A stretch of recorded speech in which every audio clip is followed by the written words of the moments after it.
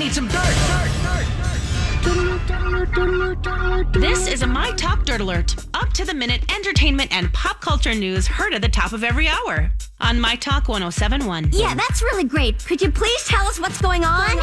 AMC Theaters says it's not going to reopen its over 6,000 U.S. locations until there's new Hollywood product to roll out. So the first summer studio films currently on the books are Christopher Nolan's movie Tenet. That's supposed to be out July 17th, followed by Mulan a week later on July 24th. So they said, hey, look, if we don't got new movies to show, we're not really going to be open right now. Yeah, I don't even think people are going to go to them for a little while either. Yeah.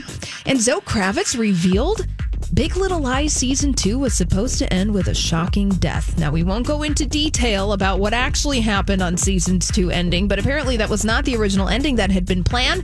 Kravitz says there's a big thing that got changed. There was someone that was supposed to die, but it wasn't me. But she said, I don't know what I'm allowed to say, so I don't know. But someone did die. That's how the ending they should have had. Yeah, they should have. She said that, they went in the direction that they did for a very specific reason, but she said also dropping in, I would love to do another season. So she's open to it. And finally, if you want a new Kids on the Block song today, even if you don't want it, it's here for you. It's called House Party. Okay. And it features Boyz II Men, Naughty by Nature, and Jordan Sparks, a little bit of a throwback. And the video features celebrities in their homes like Ken Jeong, Carrie Underwood, Nicole Scherzinger, and brother Mark Wahlberg to Donnie Wahlberg. So go check that out if you want.